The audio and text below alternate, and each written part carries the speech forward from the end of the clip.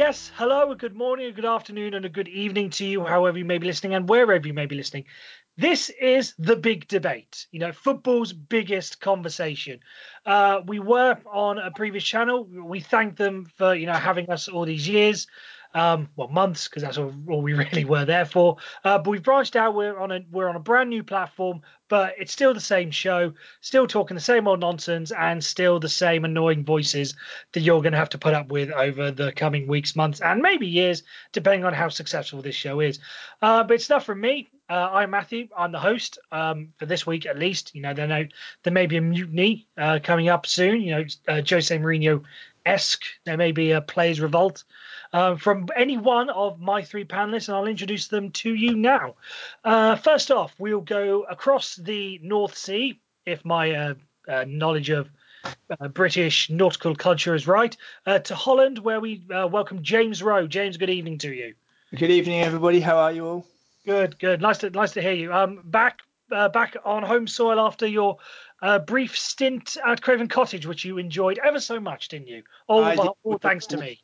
Yes, and I am grateful. It was a wonderful, wonderful away day and a wonderful memory. Would you have said the exact same thing had the scoreline been reversed? Yes, I would say exactly the same thing because I like to think I'm honest. Exactly. See, Craven Cottage does that to some people. It's a lovely ground. Yeah? Everyone forgets their worries when they go to Craven Cottage, except for maybe my next guest. He's the resident Newcastle fan on the show who hasn't had much success when it comes to going to Craven Cottage over the years. It's my good friend. It's your good friend. He's hero to the Gallagate and inconsistent liar. He's Marcus Shearer. Marcus, good evening to you. I hate Craven Cottage, and that's not a lie. I hate that so much. I think I've probably seen them score like 4 goals and lose about 7 times now. Because that's across 8 trips, isn't it? Something like that. It's absolutely gross, including reverse fixture at St James's as well. I just like you haven't even got a point. That's how the many fun part. get a draw? Nothing. Nada. Nothing. Yeah, the less I see of Fulham, the better. But anyway, good to be here. Good to speak to you again, Matt. Yada yada yada. Move on. Exactly. Pleasantries out the way, but now we introduce the man who spearheaded this whole operation and does still spearhead this operation. The guy who made the call for us to leave our former hosts and to go on this new adventure. We're all here because of him. It's our resident Leeds fan, Chris Waddle lookalike, and just all round a nice chap. It's Colin. Colin, a good evening to you. Good evening. Hello there. How are we doing? Good. Have you haven't had any experiences of Craven Cottage, have you? I'm trying to think, when was the last time Leeds had a chance to go to Craven Cottage? Well, it would have been last year. Yeah, well, last year. No, I've not I was been. going to say not even in the Premier League, in the old Premier League days. Well, I could have probably popped in to see them, but I just chose not to. I chose not to. Yeah. Marcus probably applauds your decision. I'm sure he does. But Oh man. yeah, but now enough of the introductions. We need to kick off straight into the debate. And what we're going to do is we're just going to we'll just give a brief premise of the show. What we're going to do is we're just going to give a brief outline of what our topics are going to be. Each member of the panel has brought their own topics rather than us, just coming up with 3 and me introducing every single one. This is going to be one that each of the panelists, feel passionately about. This is something that they've obviously seen during the week that they feel strongly about, and they want to be the one that talks about it and sets everything up. And I'm going to kick off with James this week because I think James is going to be probably the most interesting one. So, James, what have you got for us this week? My question to the panel is: Thierry Henry has recently been appointed manager of Monaco. He only retired 4 years ago from his playing career. Is there a danger now that managerial appointments are being based on popularity, not competence? Colin, I'll let you take the first hand of it. Leeds have gone through a recent, recent this summer, managerial change with Marcelo Bielsa. He was certainly given the job based on his competence. He's obviously managed all around the world, around Europe. Came in with this, came with thing with a lot of hype. But Leeds fans wouldn't have accepted. Who's the hero of these days? Harry Kewell. There you go. He's into management. They wouldn't have accepted Leeds. They wouldn't have accepted him at Leeds, would they? Well, to be honest, we've had a few players that have sort of dabbled with us. Gary McAllister was a manager for a little while. You've got to remember as well, Matt, that my club's experienced Dave Hockaday before, so we're not at all unused. Immune to weird coaches. Yeah. Oh, yeah. We've definitely had a good list of weird coaches. But I think, James, specifically your point is on sort of ex-players being thrown in at the deep end. And two things that came to my mind was Steven Gerrard at Rangers and Frank Lampard at Derby County. And it's a difficult one because does Thierry Henry have any sort of deep roots with AS Monaco? Well, he came through the youth system and played for the club more than 100 times. Okay, well then he's got a link there. But to elaborate on my point as well, Colin, if you look at the French league, you've got some really good managers that are managing the likes of Amiens, Christophe Pellissier. Rudy Garcia at Marseille is doing a fine job. Christophe Galtier is doing a good job at Lille. Why not choose one of those managers to take the step up and manage Monaco, who's someone who's been managing for significantly longer?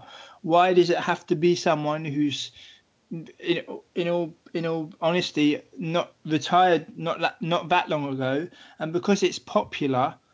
It appears to have been the decisive decision. You've got managers that have been managing for years, that have learnt their trade before taking on big jobs. And I believe that if you start small and you build your way up and you learn your trade, it can stand you in good stead for the long run. Having recently interviewed Danny Cowley back in August, and he's been manager of Lincoln for quite some time, and he's really enjoying the post and he's extended his contract. Danny Cowley said to me, he said, continuity is such a rare thing in football, and he wants to keep hold of it, and he's on a managerial journey and he wants to build.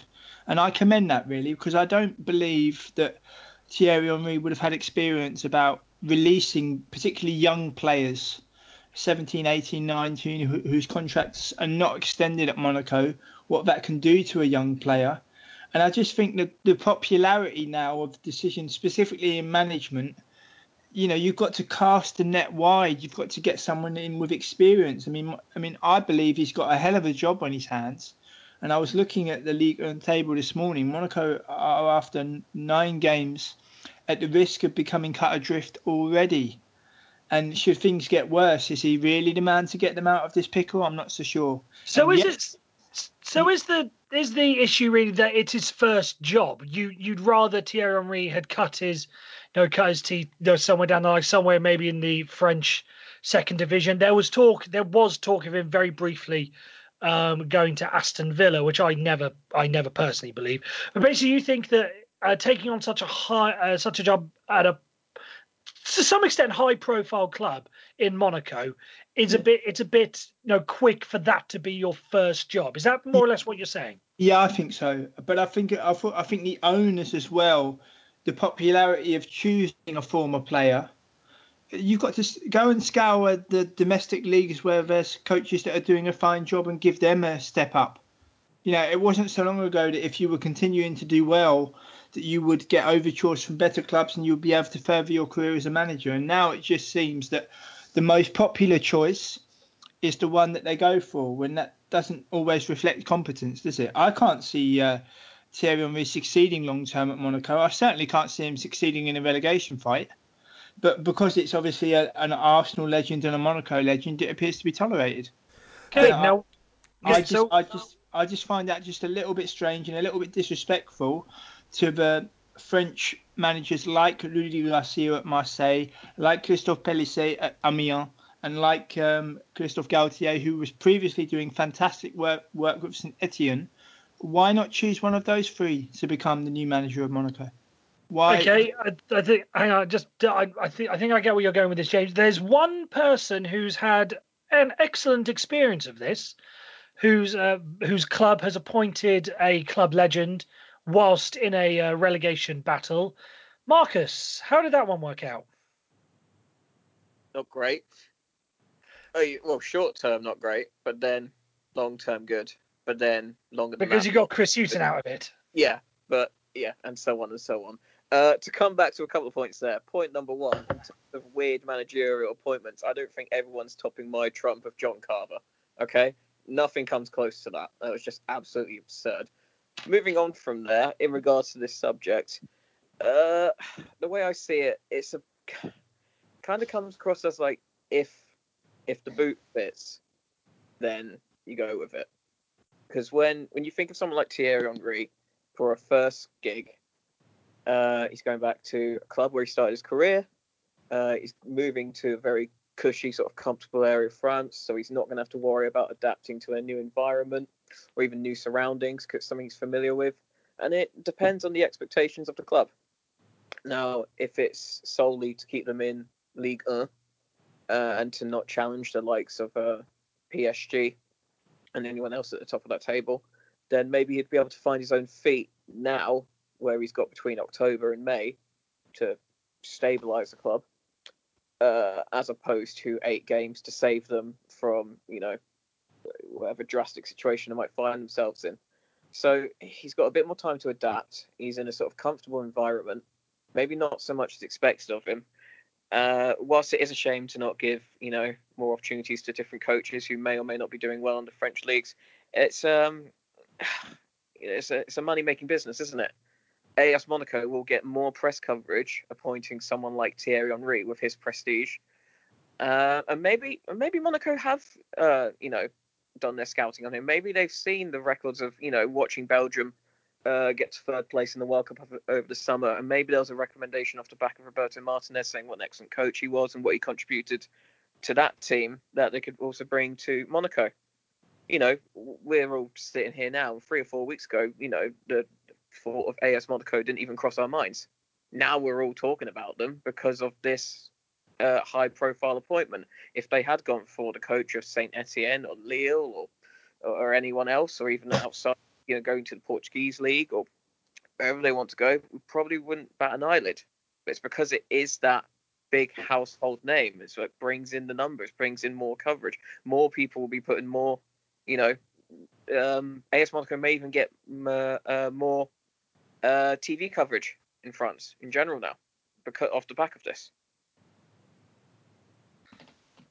Yeah, interesting point. Colin, have you got anything more to add? Yeah, I can see both sides on this, and I don't really know which way I fall. The only, I mean, I'm not going to make any friends here, but to sort of negate Marcus's point, I understand all the attention and everything, but then it goes back to James's point. But is that fair? Just because he's a big name and they're going to get TV coverage, does that mean he's the right man for the job? But then on James's side, I think some of the things you're saying, James, sounds very Sam Allardyce to me. Do you remember the Sam Allardyce? Saying, "Oh, I'll never get offered the Real Madrid job," and this whole thing we've heard, especially from a lot of perhaps bitter British managers, who haven't got a chance in the Premier League, and so I'm sort of stuck between both of those, really. I mean, heck, at the end of the day, what if Thierry Henry doesn't do a good job? I guess like every other manager, he's going to get sacked, isn't he? So then they'll get another manager. So if Monaco have got the money, I'm sure they have, then is it worth a gamble? But the strides that the club have made in recent years, particularly under Jardim, the club made tremendous strides from a mid-table French side that always had potential to get into a Champions League semi-final, knocking out season Champions League sides and winning a French title. I wager if they hadn't have chosen Jardim for that gig, they wouldn't have achieved those things. And if you look back into the, I think it's the year 2000 when the current Leicester manager Claude Puel won the league with them. He had experience. He's gone on to manage decent clubs as well and stabilise his reputation. I just think when a player is just barely finished playing and has very little experience to go straight in at that end, I just think the popularity of decisions now is just taking over a little bit, and I just find it a bit disconcerting, to be honest. But he's not had minimal experience. He's been coaching with the Belgium national side as well, alongside an experienced manager in Roberto Martinez. Yeah, So but maybe he's done his Marcus, I know, maybe he's done his badges, and maybe he feels now's the time is right to go to somewhere in a comfortable environment, not going to somewhere like Fleetwood, like Joey Barton did, or Notts County, like Kevin Nolan did, which may be more appropriate for those type of characters. He's going to somewhere that he's familiar with. He's going to a club that's familiar with him and his prestige and the honours that he's won down the years. And maybe they're putting their trust in him, and the players will look up to a figure like that, respond to that, and then perform as appropriate. The question, I suppose, is who approached who? Did Thierry Henry say, right, I noticed there's a job going at Monaco here, I'm going to put my name forward? Or did the people at Monaco say, hang on, who's available? Let's weigh up our options. We could go X, Y, Z, or hang on, we've got, again, as you say, Marcus, Roberto Martinez, as soon as the job became available, could have just nudged a direction, just say, hang on, Thierry Henry, no, I wouldn't mind letting him go. No, I wouldn't know. You have my blessing to talk to him. He used to play for you. Go on then. We don't 100% know what the situation was, who approached who. So that could play a big part in this. Whether or not Henry said, I'd like to I want this to be my first job. In which case, Monaco probably. Thierry Henry comes across as a knowledgeable pundit. He probably knows what he's talking about. Let's go with him. Anyone coming? Possibly. I think it might be 6 of one and half a dozen of the other, to be honest. When you go from giving Jardim the reins for 4 years, and before that Claudio Ranieri, who both coaches had significant experience abroad. Jardim was Sporting Lisbon as well, and Ranieri with Chelsea and that kind of thing. I just think as well. I think maybe the owner thinks he's obliged to stay in the limelight. He's obliged to be seen as the saviour of the club. Perhaps it's just it's a bit strange in my book. I would say this is Monaco trying to stay relevant and trying to stay as relevant as PSG are. Decent point, Marcus. Yeah, that's the way it comes across to me. I would wager that it was probably the club approaching Thierry Henry and asking him if he was up for the challenge. And Henry was questioned a few months ago about the Arsenal job, wasn't he? And when he answered, say, look, I would never say no if they asked me. This could be a similar situation with his first club that he started in his playing career. Indeed. Right. I think that just about wraps up this part of the debate. By all means, we have our topics that we want to discuss, but by all means, feel free to let us know on Twitter. We don't have a Twitter yet. Someone will come up with. Ignore this bit. Ignore for week one. We haven't come up with the Twitter handle yet. I blame Colin personally, but we'll get around to it. But any future editions, any future questions you want to ask, by all means, feel free to send them in. No reasonable subject will be turned down. We now go out in alphabetical order around the table. Name is RS. Marcus, you're next. What have you brought for us today? All right, I'll take it from here. So I've noticed, as a Newcastle fan, believe it or not, our fan base feels generally a lot of hostility. Be that to players, be that to managers, be that to the board, and so on. And it's about the emotional attachment that you have to football, and where you draw the line, and you start to remember that some of these people are human beings. Now, a couple of weeks ago, there was a dinner organised by Mike Ashley to gather the manager and the players to sort out any arguments going on in the dressing room and what the problems are and how to resolve it and so on. And word got out to anti-Mike Ashley protesters, things like that. They came to the restaurant even. Mike Ashley was photoed in his car, putting 2 fingers in between his ear, almost giving like a sort of V gesture to them. And when you go to the ground on match days, I've been amongst it and I've heard it myself. I've heard some absolute terrible derogatory terms, be them racist or otherwise. And my question is, when it comes to players, when it comes to managers, when it comes to anyone involved in football, where do we draw the line? And we have to remember, actually, whilst they are paid as much as they are, and whilst they are exposed as much as they are in the limelight, Where do we stop and just remember that they are human beings, and we, sort of try and take a step away from being so emotionally attached, and in terms of abusing players, just like where do you draw the line? Okay, who wants to kick off that? James, I'll go to you first. Well, I think that people have to remember that they have to think before they open their mouths. I think there's some supporters of certain clubs that are so passionate, that are so involved, that they won't necessarily think twice about abusing someone, so long as they can get their point across. And you see the power of social media now. I saw a short interview with old Arsenal player Kevin Campbell, who stated that social media now, in terms of people getting in contact with professional players and sending out a tweet and then hitting the tweet button. Years ago, people would write letters, and they were criticising letters where they'd have to put pen to paper. And now you've got the instant messaging and the instant opinions of everybody. And I just think we've reached a stage now where many people, fans that view themselves as having a very high opinion, who maybe take part in fan channels or consider themselves to have a lot of clout. I think we've reached a stage now where people don't necessarily think before they open their mouth. And Michael says, right, you're dealing with human beings. They've also got livelihoods. They've also got responsibilities and commitments. And I just think sometimes people just go a little bit too far, and they could help themselves by just taking a step back and remembering and thinking about what they actually want to say before they go hot-headed and criticise and fly off the handle. Yeah, I think James brings an interesting point in the fact that this is probably something that it's not a modern thing. This has been going on for forever, in football and in sport in general. But the fact is now we can see why everything that happened.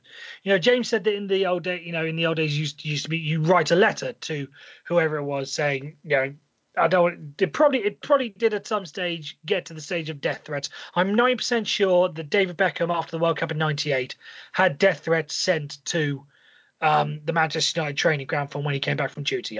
Statistically, I'm sure it happened.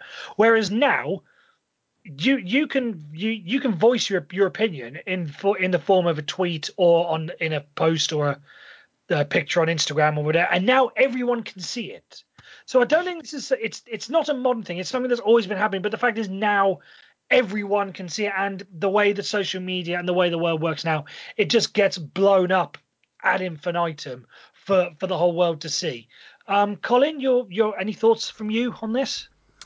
Yeah, I mean, I'd just throw into the mix that I think you've been a little bit nanny state on the players. I mean, these are meant to be football hard men, and I can appreciate sometimes, players have challenges, mental health problems, illnesses, and they might need a shoulder around their arm occasionally. But there are a lot of players who are genuinely bad eggs. Joey Barton is an arsehole, right? Jermaine Pennant was on Jeremy Kyle this week. He's an arsehole, right? And if the argument is that we've got to, think about how it makes Jermaine feel, or, is Joey in a safe place? At some point I think you've got to say, well, no, hold on a minute. Just like everybody else, okay, some people are going to like you, some people are not going to like you. You can have good times in your life, you can have bad times in your life. Why should they get so mollycoddled? Are they not mollycoddled already because they're paid, a huge salary, something that we will never dream of? So I do understand it, because as a person, you don't want anybody to be picked on or bullied or hurt. However, I think as well, sometimes you've got to be able to take the criticism, and I don't think it's always as one-sided as it seems. I don't think all these players are holier than thou. I think a lot of loyalty's gone out of the game, and I think a lot of them will quite happily stab their boyhood club in the back to double their salary. So, yeah, that's what I'd throw into the mix. Okay, but even you must sort of recognise that there is a limit to. I'm I don't think players are immune to criticism. If I pick the Fulham team that went to Cardiff yesterday, they're not immune to criticism. They put in a terrible performance, but surely you must recognise that so long as we're criticising what goes on the pitch, then yes, absolutely, that's fine. That's fair game. But it's when you bring things that go on outside and off the pitch into it that's where the problem comes in. These players, they have, you said they came into this world of sports and wanted to be an athlete.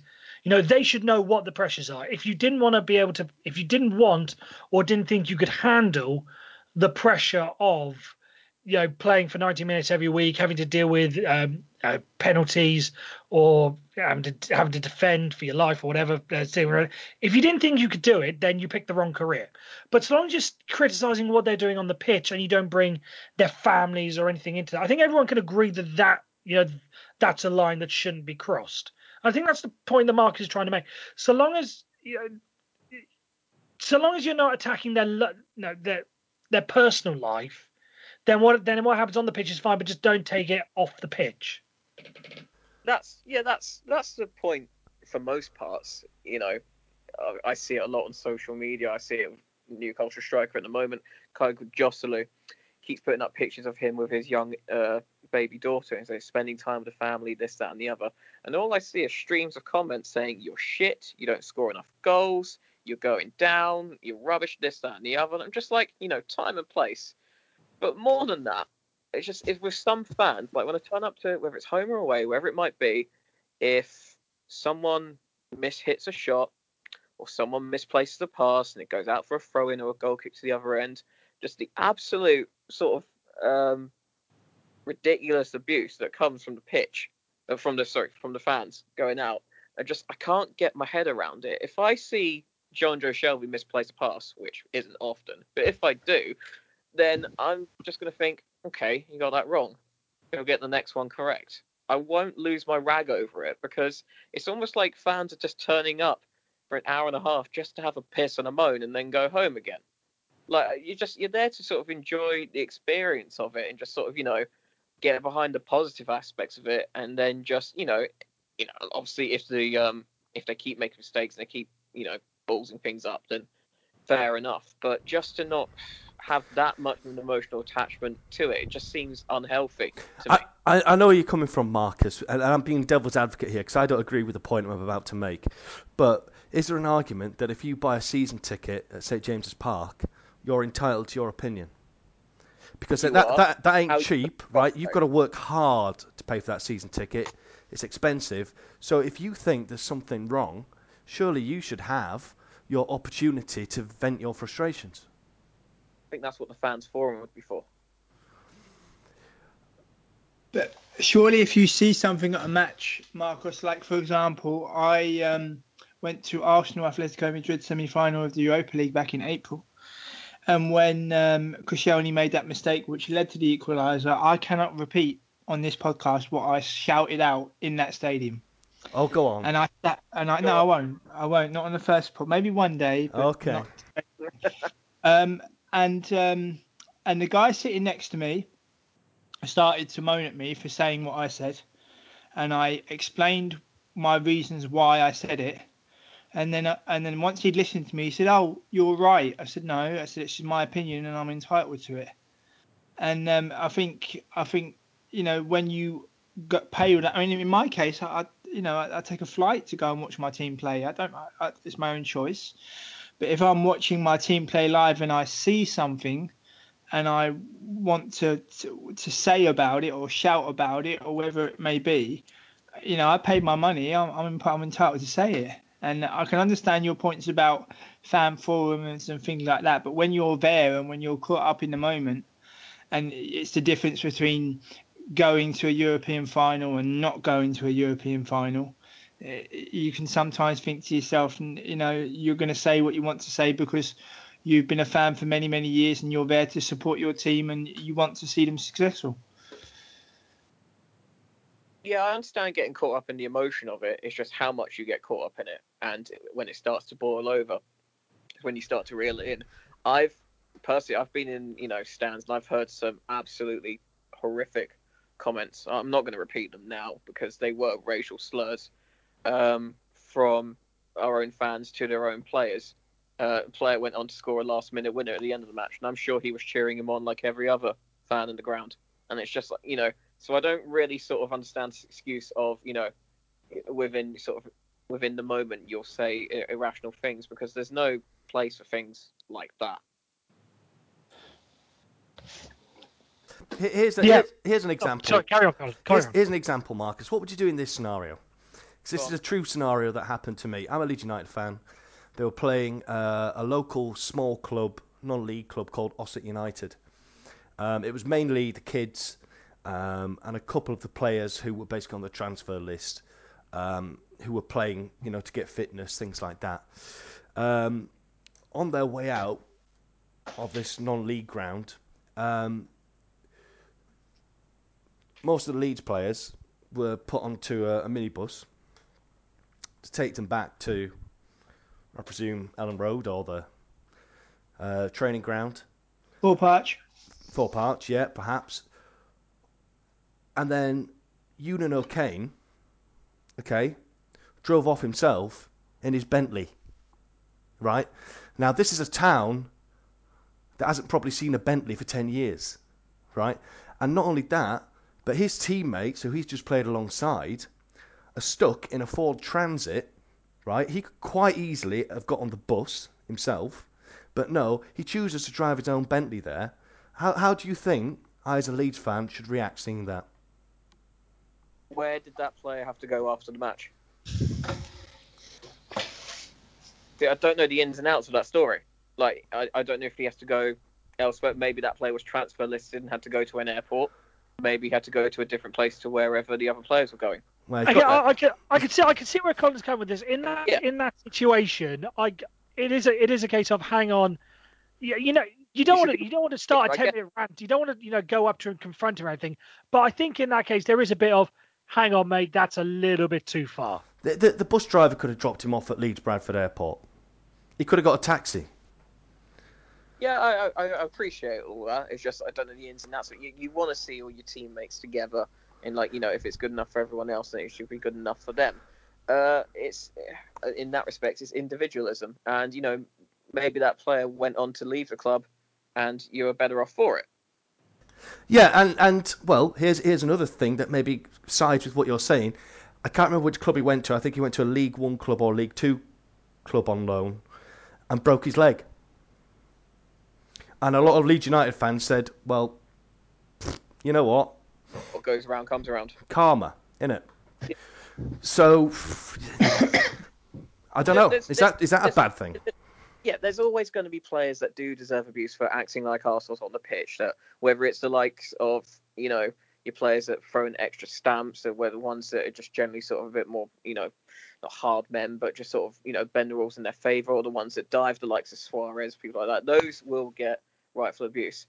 If you misplace a pass or you miss a shot, or even if you miss an open goal, does that deserve all the abuse that you should get? Even, and I'm going beyond, I can just about take, what were you doing? You're shit. And I'm just like, okay, you're allowed to be angry in that moment, but it's after that when you get stuff like when they bring in families or kids or whatever it is after that. It's just where I just get a little bit lost at it and just like, he got it wrong. And you have absolutely zero control over it. Why get so emotionally riled up by it? So you're at Newcastle, you're watching a match, they're getting absolutely hammered because they're crap at the moment, right? Been there, done. Yeah, and so what you're doing is you're in the stands and you're going, oh, that was rubbish, down with this sort of thing. Try harder, boys, try harder. But you're not saying that, are you, really? You're giving them... No, if anything, I'm saying, bollocks. Oh, well, I've got a day out of this. Because, I'm not, when I go for an away day, I'm not in it particularly for the football match. I'm in it to see a new area, to, see new places, to go to new grounds, to meet new people and just be part of the sort of, be part of the moment. That's why I went to watch Newcastle play at Spurs in May. It wasn't because I thought they were going to win. It's because Newcastle were playing at Wembley Stadium. It was almost like a once-in-a-lifetime opportunity for me. You want to see some good football? Oh, well, I just wanted a day out at Wembley Stadium watching Newcastle play there. Doesn't matter if they lost 1-0, 5-0, or 1-10-0. Yeah. It's about the day out and enjoying it. So when John Joe Shelby hit the crossbar or post, whatever it was, at a free kick, I didn't think, you bald twat, why didn't you put that in the back of the net? Thought, bollocks, that was close. We might get the next one. Right, I think we need to bring an end to this before Marcus and Colin come to too verbal a blow, just in case.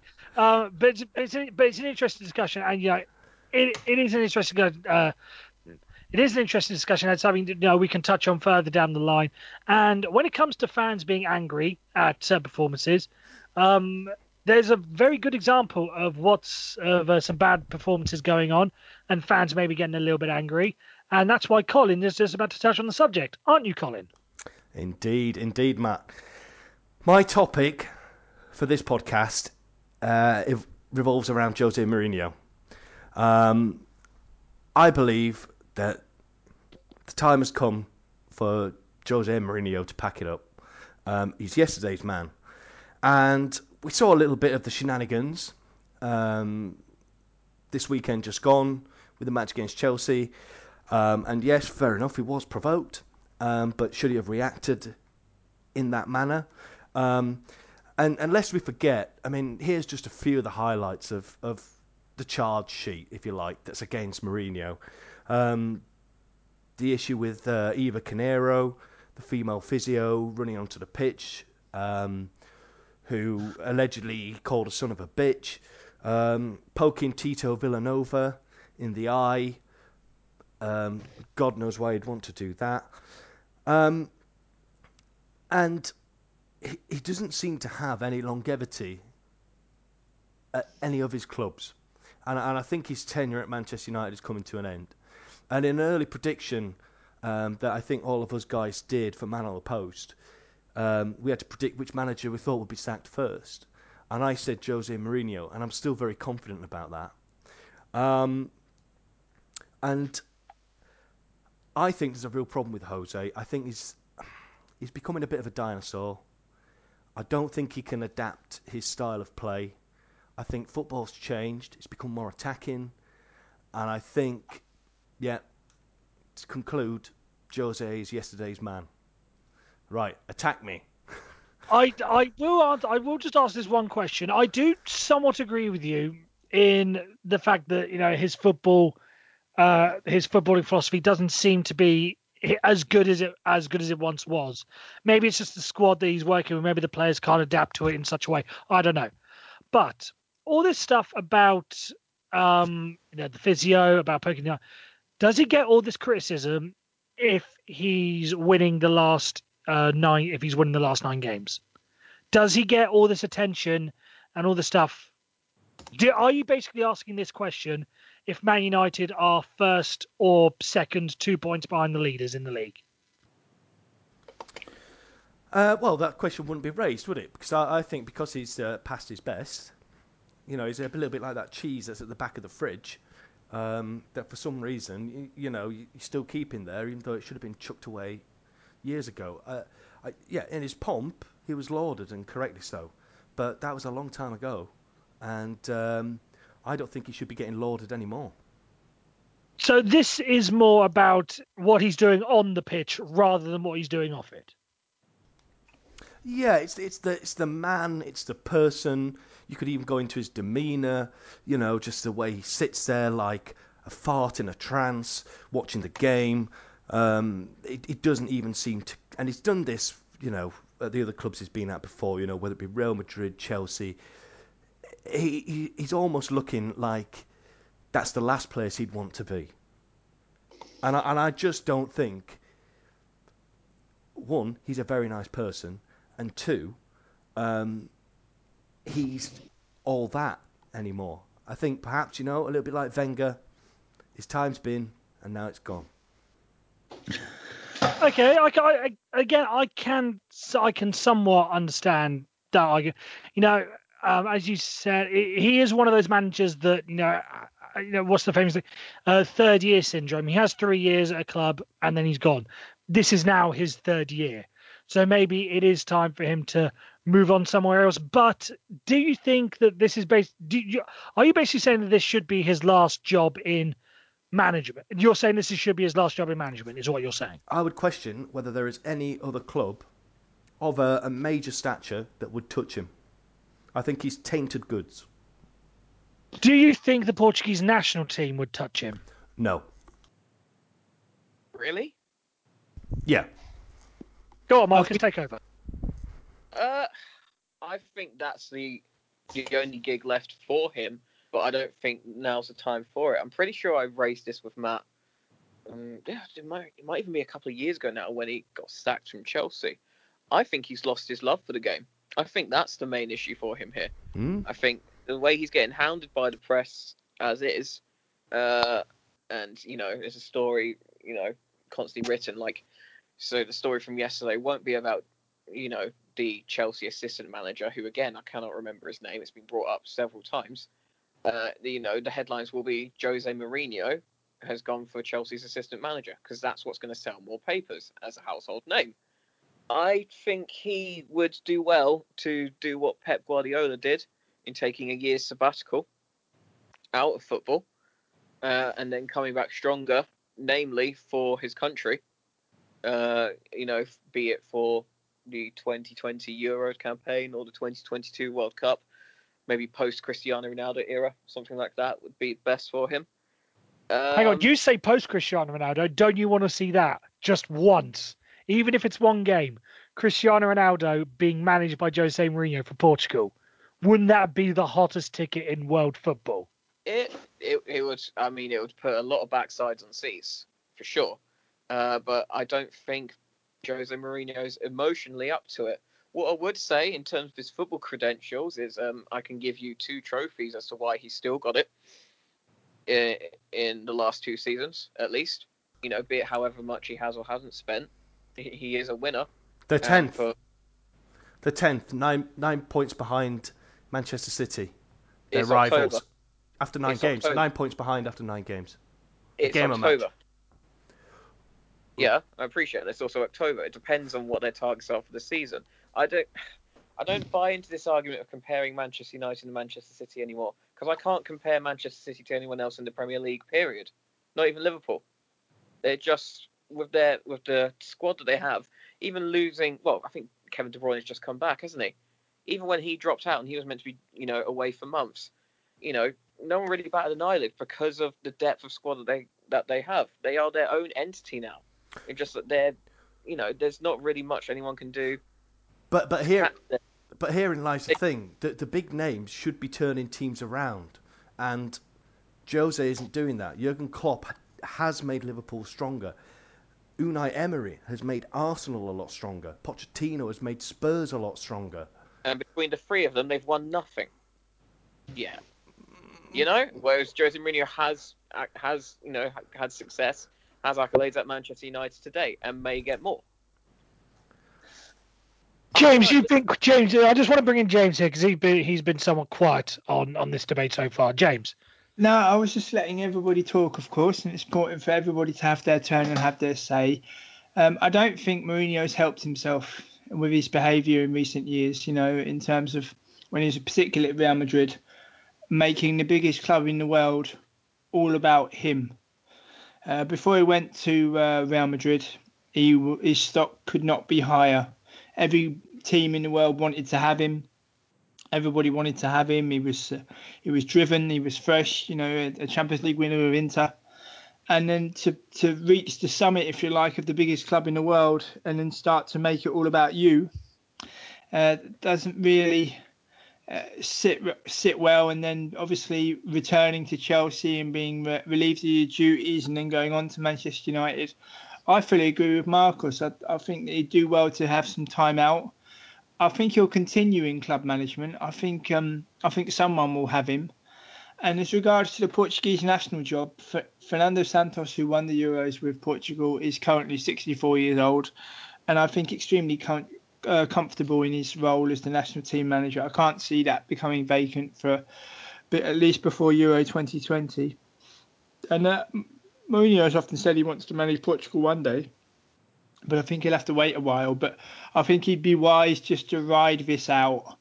And if he was to win a trophy at the end of this season, I think maybe resign and take some time out and then recharge the batteries, because I think Marcus makes a great point about the love for the game that he had. He had that at Porto, he had that at Chelsea, he had that at Inter, and then after that it appeared to just really dwindle, really, where it was his name that was getting him the new jobs and what's gone before, rather than the recent successes of building a club up and making sure the club improves. Okay, do you think that hang on, do you think that winning a trophy this year, be it they're still in the FA Cup, they're still in technically in the Champions League, although depending on how things go, they could do an Arsenal, drop down to the Europa League and then go and win that.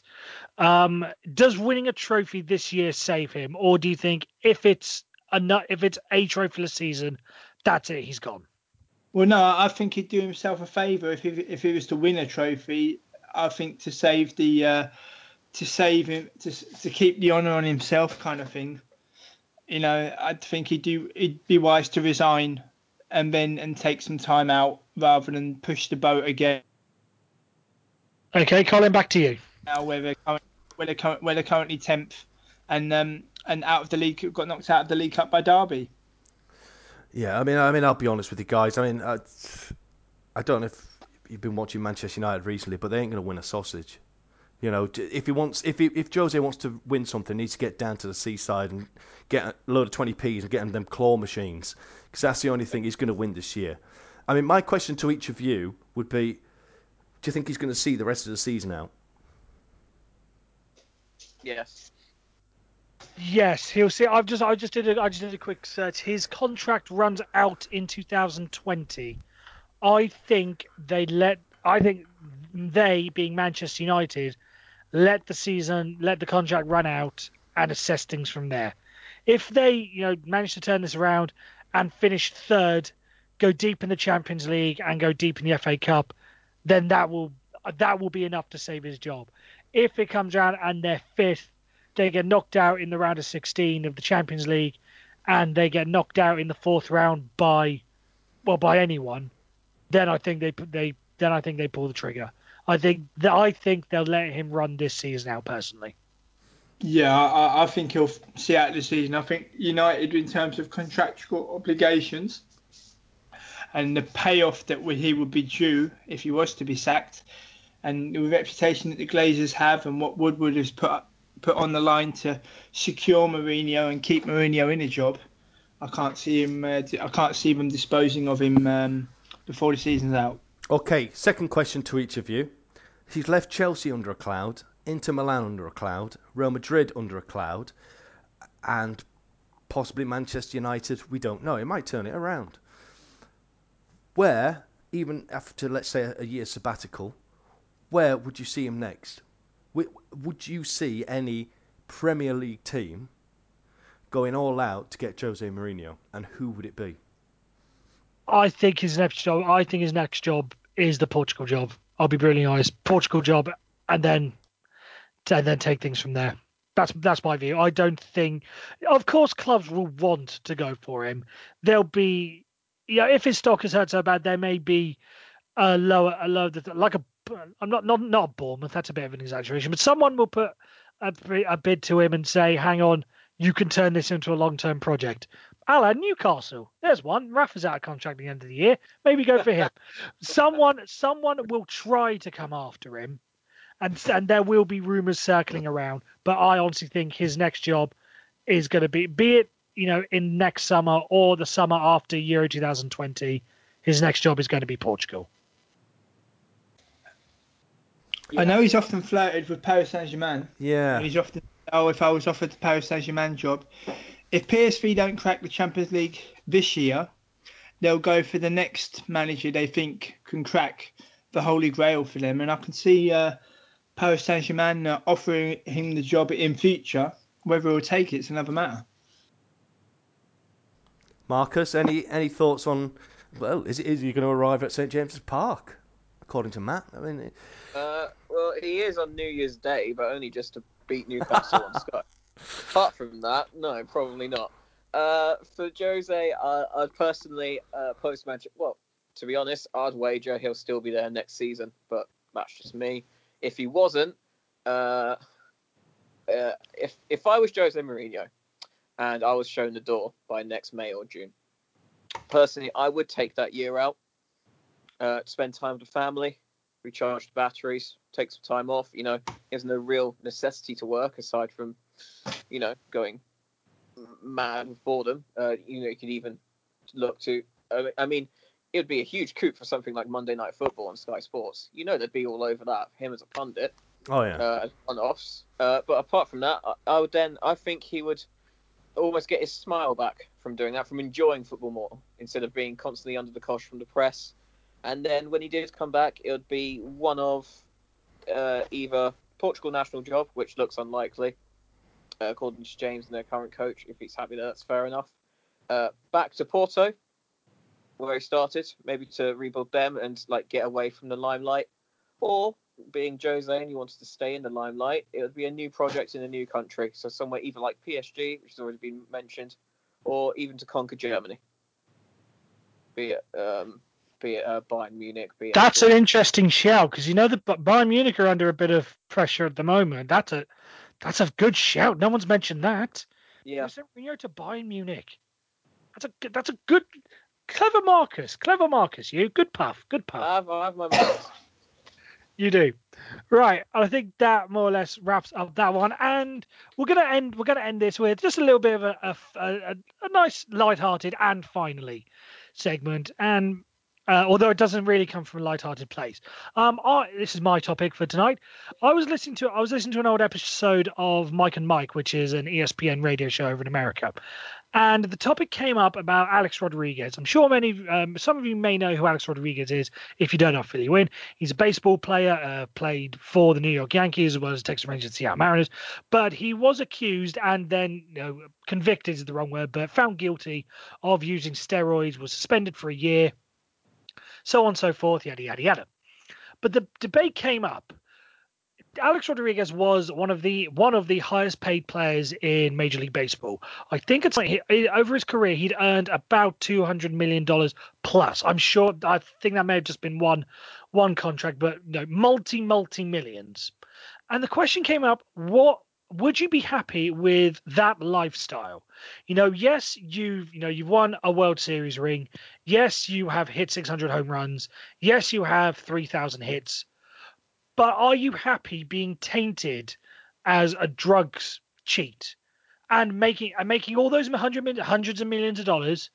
Are you okay that your reputation has been sort of tarnished in that way? You're probably not going to get into the Hall of Fame now as a result of it, but has making all that money and all those years playing, has that made up for it? And on a similar level, you look at what's going on right now with Cristiano Ronaldo. Obviously, we don't want to speculate or do anything. It is just accusations at this point. We don't want to speculate or say anything further. But you look at the life Cristiano Ronaldo has led. All those goals, all those trophies, lauded as a god at 3 clubs: Sporting Lisbon, Manchester United, and Real Madrid. But there's some negatives to it. He'll always be compared. There'll always be the majority of people that say you're never as good as Messi. There will always be those who say, well, he's a bit of a dick, basically, the way he acts on the pitch. He's a one-man show. He's not a team player, all that sort of stuff. And I was thinking, it would be great to leave Cristiano Ronaldo's life. But then again, I had all these thoughts and I think, no, would it really? Would it really be good to live Cristiano Ronaldo's life? Would you be happy scoring all those goals, making all those millions, marrying an attractive woman, all that sort of stuff, having a great kid, all that stuff, but then always have these things in the back of your mind? So my question to the panel is, if you could lead the life of any footballer, and I'm just going to keep it to on the pitch matters for this, just on the pitch matters. If you could lead the life of any footballer, which one would it be? James, I'll come to you first. If I could choose, I would lead the life of Arjen Robben. Because if you look at what the man has achieved in terms of trophies and the clubs he's played for, and and how respected he is at all of those clubs and also his national team, I would sign for that. If I was gifted enough to be a professional footballer, you earn handsomely enough. So I would make it quite clear to any club that wanted me, I want to win things, and I want to win, I want to win, and I want to win again. And if you look at the case of Arjen Robben, he's won the Bundesliga 7 times. He's won La Liga. He's won the Premier League. He's won the Eredivisie here in the Netherlands. He's won the Champions League as well, and accumulated almost 100 caps for the Netherlands, and was one of the best players, and made his mark at a World Cup as well. And yeah, I wouldn't mind the career that he's had. You know, he's I think he's the most decorated player at club level here in the Netherlands in terms of the amount of trophies he's won. And yeah, I just think it's very, very impressive. And if that was me, I'd want my trophy cabinet to be bursting at the seams. Okay, so James has gone for Arjen Robben, very, very much an interesting choice. I think, didn't you float the idea of Dennis Bergkamp whilst we were sort of chatting about this previously? Yeah, but although Bergkamp is by far and away the greatest Arsenal player I have ever seen, I think if I was a professional, I just want to win so much and to have something to show for my career. I'd hate to play for 15 years and win nothing, or that would be the worst case scenario. You might well have an extra couple of million in your bank account, but you were gifted enough to be a professional footballer and you didn't win a sausage. If that was me, that would drive me round the bend. So I would have a combination of primarily winning in every country you play in, and winning trophies of substance and having something to show for it, as well as earning good money too. Okay, so James has gone for Arjen Robben. Marcus, who do you want to go for? You had an interesting theory, or the one you wanted to go for initially. I wonder if you've changed it. Well, you've moved the goalpost. You've said strictly on the pitch, haven't you? Yes. Strictly, yeah. So I can't stick with my answer because Which was initially it was Paul Gascoigne. I would love to have lived that career, going all even even everything that's come after the way that he's living now. Really? Still? Well, we're talking about football career, aren't we? I'm talking. Okay, fair enough then. But yeah, even so. Well, the press coverage, because I'm trying to think of a footballer where I'm not thinking about accolades here. I'm going down a different line to James. Whilst James is talking about success, I'm talking about strictly enjoyment. Now you can always have both there, but if we're going to go strictly on the pitch, I'd probably have to go with the greatest player that I've seen in my lifetime. Didn't have the chance to see him in the flesh, but I'd probably go with Ronaldinho. Like, the man, every time he played, he just looked like he was having so much fun on the football pitch. He just looked like he was so proud to play for his country. He was so humbled to be playing for Barcelona. He was so effortless with his talents. And then, passing on those talents and guidance to, someone like Messi, and then being lauded, and loved the world over. I can't think of anyone that really has a negative comment to make about someone like Ronaldinho. Be it his on the pitch abilities or his accolades. World Cup winner as well. Star man for Brazil. Took the number 10 jersey at club and country, and just always with a smile on his face.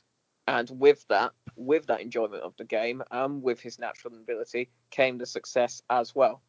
So yeah, based on those points, and namely for how much he loved it and how much he expressed his love for the game through his flair, through his skill, through whatever his goals and whatever else he achieved on the pitch. Yeah, I'd go with Ronaldinho. Okay, I've gone for a similar one. I'm going to leave mine till last, but so on the similar level of how well they enjoyed the game, I'm going for a similar. Colin, who's yours? Well, just firstly, Marcus, I like the shout of Ronaldinho, but you would have to also live with those teeth. Wouldn't you? Yeah. Half your weight. He can afford the toothpaste. He'll be all right. Yeah. Okay. Yeah. No. Fair enough.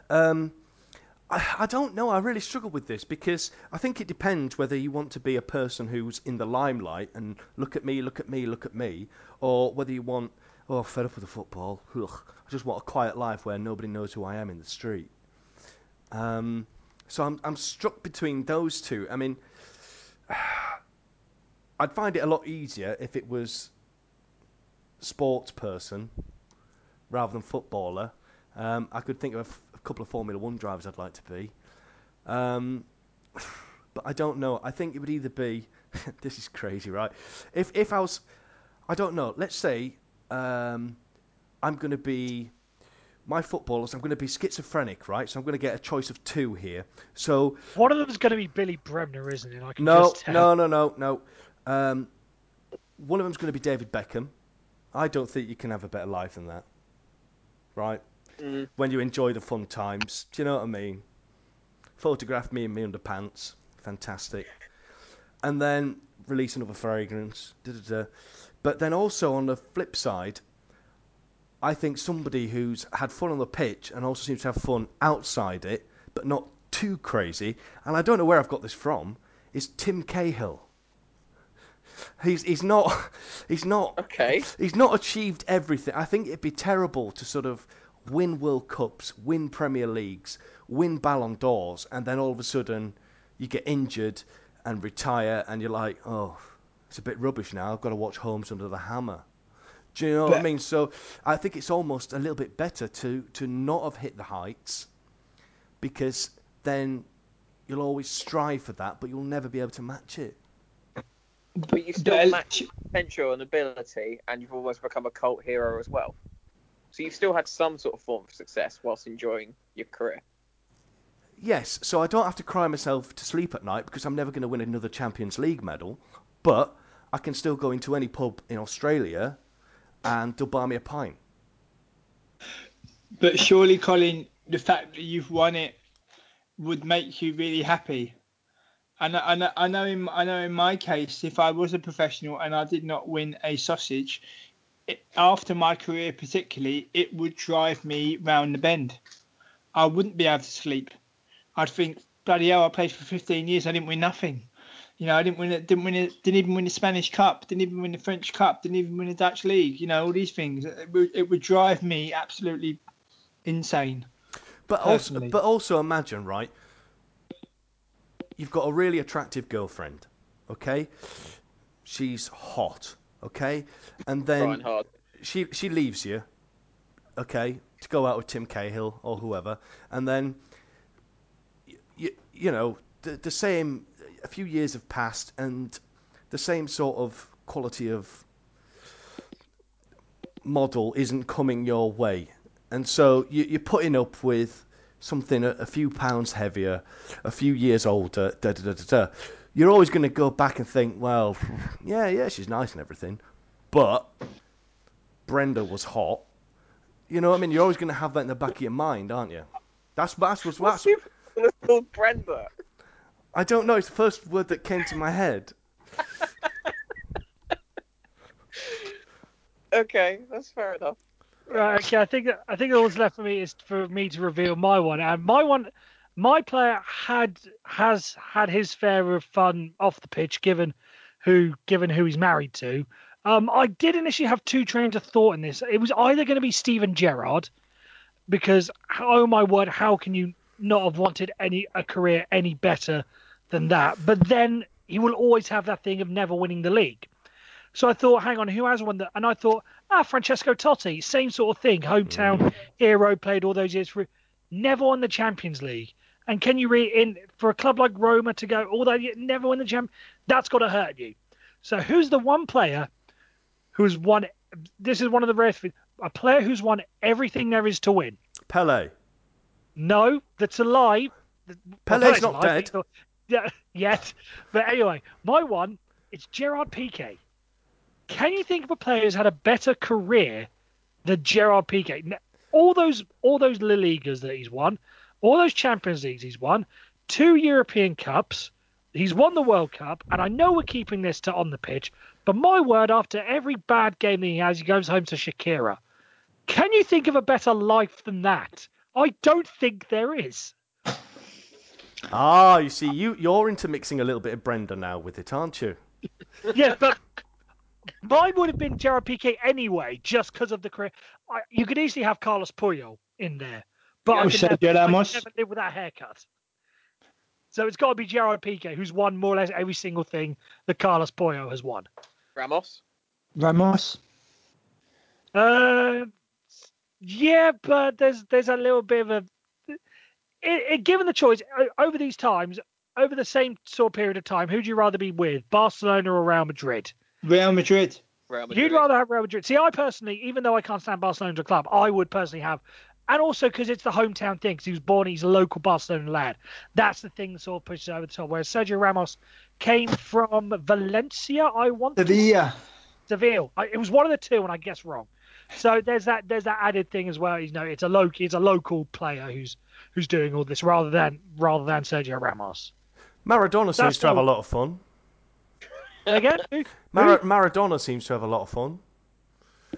He's been successful. Maradona's a good show. Interesting that we've all gone for current players. None of us went back in. Well, not Ronaldinho, but none of us went beyond the year 2000, basically. Well, could have gone George Best, but I was gonna say, yeah, no, George Best, Bobby Charlton, he had a great career. No, Pele, Maradona, no Gaincha, all those names. Cruyff. Puskás has an award named after him. David Beckham's got a squad named after him. It's an odd one. But anyway, that just about wraps up what has been episode 1 of The Big Debate, part of football's biggest conversation. I want to thank every one of you for listening in your tens, I'm sure. As I say again, feel free to put forward any topics for future podcasts. We will, no reasonable topic will be turned down. All that's left for us to say is a very good night from me. It's a good night from James. Good night, everybody. It's a good night from Colin. Good night. And one more, it's a good night from Marcus. that's a good night from him. You guys all take care.